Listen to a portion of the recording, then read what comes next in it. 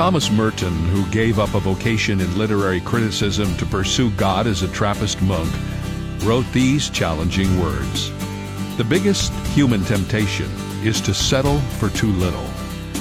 That thought reminds me of Paul's words in Ephesians, where he says that God is able to do far more than anything we can ask or think. That's not a license to be irresponsible, of course, in testing God, but it is a challenge, as Thomas Merton wrote, to seek God's very best and not to settle for just getting by in life, but to experience God's richness in all our endeavors and circumstances.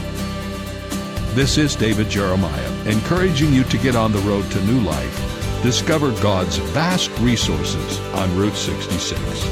Route 66, driving the word home.